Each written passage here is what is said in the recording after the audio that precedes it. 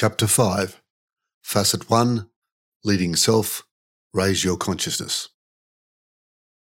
In an earlier life, I had 2 psychology clinics in Sydney. When working with individuals who were having relationship difficulties, I detected 2 subtle but important patterns, one of which was right in front of me.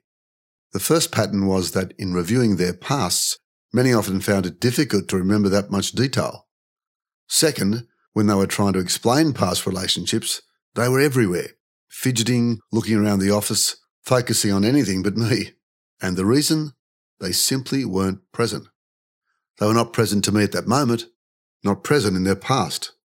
That was why their memories were so bland.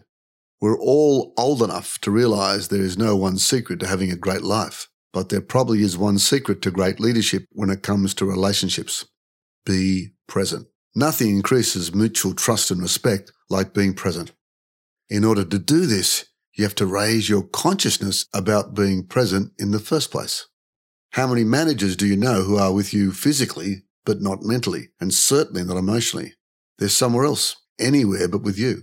Sure, they'll nod, go through the motions, but it's difficult to believe they really want to be with you when they don't make eye contact, finish your sentences for you, never paraphrase, answer their mobiles, check their texts, say hello to everyone who passes, play with papers on their desks.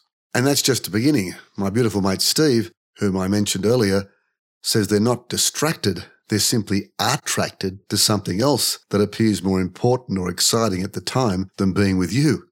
But how does that make you feel? Is it just a lack of attention? Attention deficit syndrome, ADS, gets a lot of press these days, particularly with children, although the latest research is showing it's prevalent in adults as well. But again, Steve suggested to me that leaders who appear to be not present lack not attention, but intention. You could say that many leaders have intention deficit syndrome, IDS. Make it your clear intention to be truly present to whomever you're with. Love the one you're with, Stephen Stills. You can easily forget that right now, the person that you're speaking with is where your focus should be. All the skills in the world, one of which we'll look at in Leading One-on-One, will mean zip, nada, nothing if you're not truly connecting with the person in front of you. Amongst the Zulus of the northern Natal tribes of South Africa, the word for hello is zabwana, which means I see you. How great is that? It's not just an off-the-cuff hi, it's really seeing people, making them feel significant, important. They know they count. But get this, the reply is even more revealing. It's ngona, which means I am here. Wow, I exist only after you've acknowledged that you see me. In fact, your saying hello to me brings me into existence. The sophistication of these greetings is inspiring. In order to bring yourself to the present and raise your consciousness, embrace these 3 most important questions and their answers. What is the most important time in life? Right now, the present. What is the most important thing in life? What you're doing right now. Who is the most important person in the world? The person in front of you. So how do you get present? 4 keys. People do this in their own way. Here are some tried and tested strategies. 1. Make it your intention to get present to both yourself and others. As simple as it is, make it your intention to be fully present to whomever you're with. A mantra or a saying to yourself is a good reminder or trigger. Be here, or get present, or even pay attention. This means putting aside your own ideas and agenda and truly listening to what others are saying for every one-on-one, every phone call, every meeting.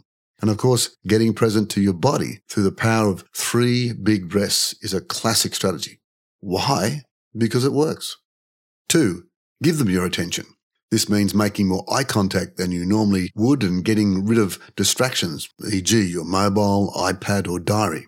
See the person's magnificence, assuming positive intent about their actions and words. Calm and stop the internal chatter in your own mind. 3. Truly focus on someone as a person.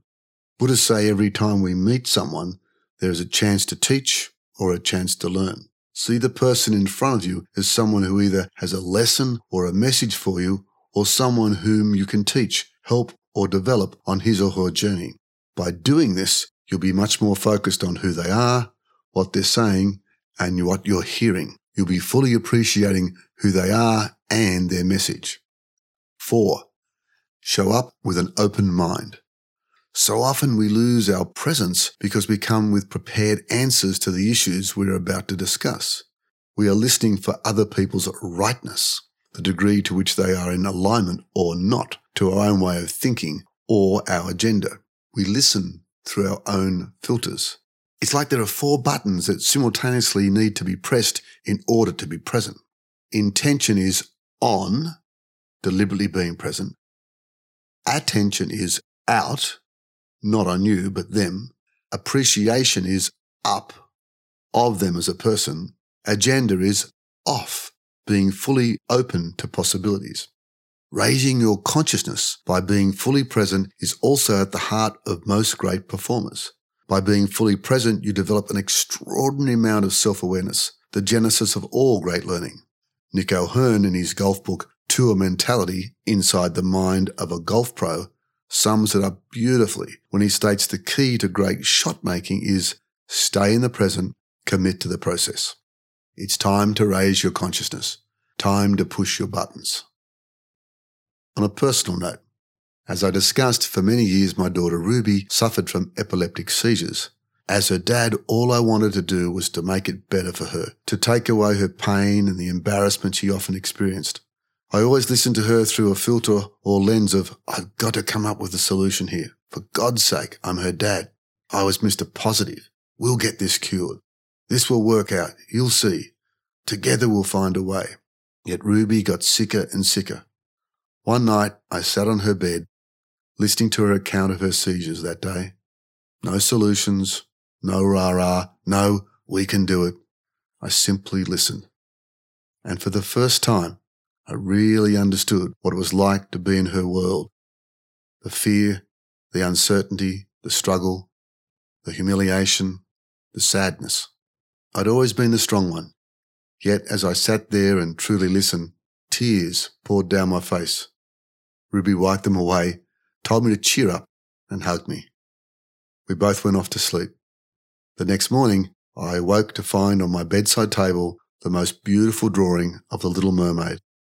Ruby's artistic skills were awe-inspiring. On the picture was this simple note. Dear Dad, thank you so much for our loving conversation last night. It's one of my most precious possessions. Sometimes just being truly present is the greatest gift you can give to the world. And as a leader, it's the greatest gift you can give your people. Wherever you are, be there. Jim Rohn. Time for reflection. What is it that causes you not to be present to yourself? In not being with yourself, you're not being present to others. Why do we make the choice to be distracted, to go this way or that? Do those choices really matter? I often think for me, it's that I don't want to miss out on anything. The appeal of the new, bright, shiny object is greater than the pull of being truly present to myself and others. I allow myself to be distracted because I don't want to miss out. So what's with the fear of missing out, or FOMO, as people say? I believe it's because we so much want to be in the know, to not be found out lacking or wanting. By being in the know, we will be more acceptable to others, more appealing, more lovable. Yet if this is what our souls are really craving, real connection, isn't it amazing that the opportunity for connection is in front of you right now? Getting present to yourself will reveal so much. It's like looking into a still pond and seeing your reflection, your true self, for the first time.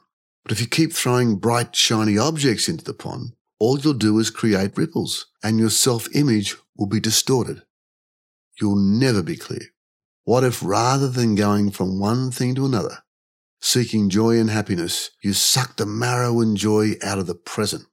For the more commercially minded, it's like investor Warren Buffett buying a small portion of shares after careful analysis and then really getting the best out of those shares. In our case, the moments. It's putting all your eggs in one basket and then really watching that basket. The alternative is buying lots of shares, skipping across the surface and selling them on a whim or a hot tip from your Uber driver to buy something different. Not only is it exhausting, it's probably not the path to real financial wealth or gaining those feelings of abundance in your life. Learn to focus and to be grateful for what's in front of you, for what you have in your life, for a still pond. Week 1, small tweak 1. Make it your intention to be aware of your attention. Push those 4 buttons on, out, up, and off. Make a concerted effort at least once a day to make eye contact and truly be with the person in front of you. You'll find after your first week of getting more present to yourself and others and your environment, you'll feel more grounded, more real, more honest, more whole, and more authentic. This raised level of mindfulness will begin to flow into all your relationships with others and the physical world. It seems so simple and almost uneventful. Let me assure you, that's one of the most powerful things you can do as a leader. Now you're ready to polish the second facet of your leadership diamond, leading one-on-one.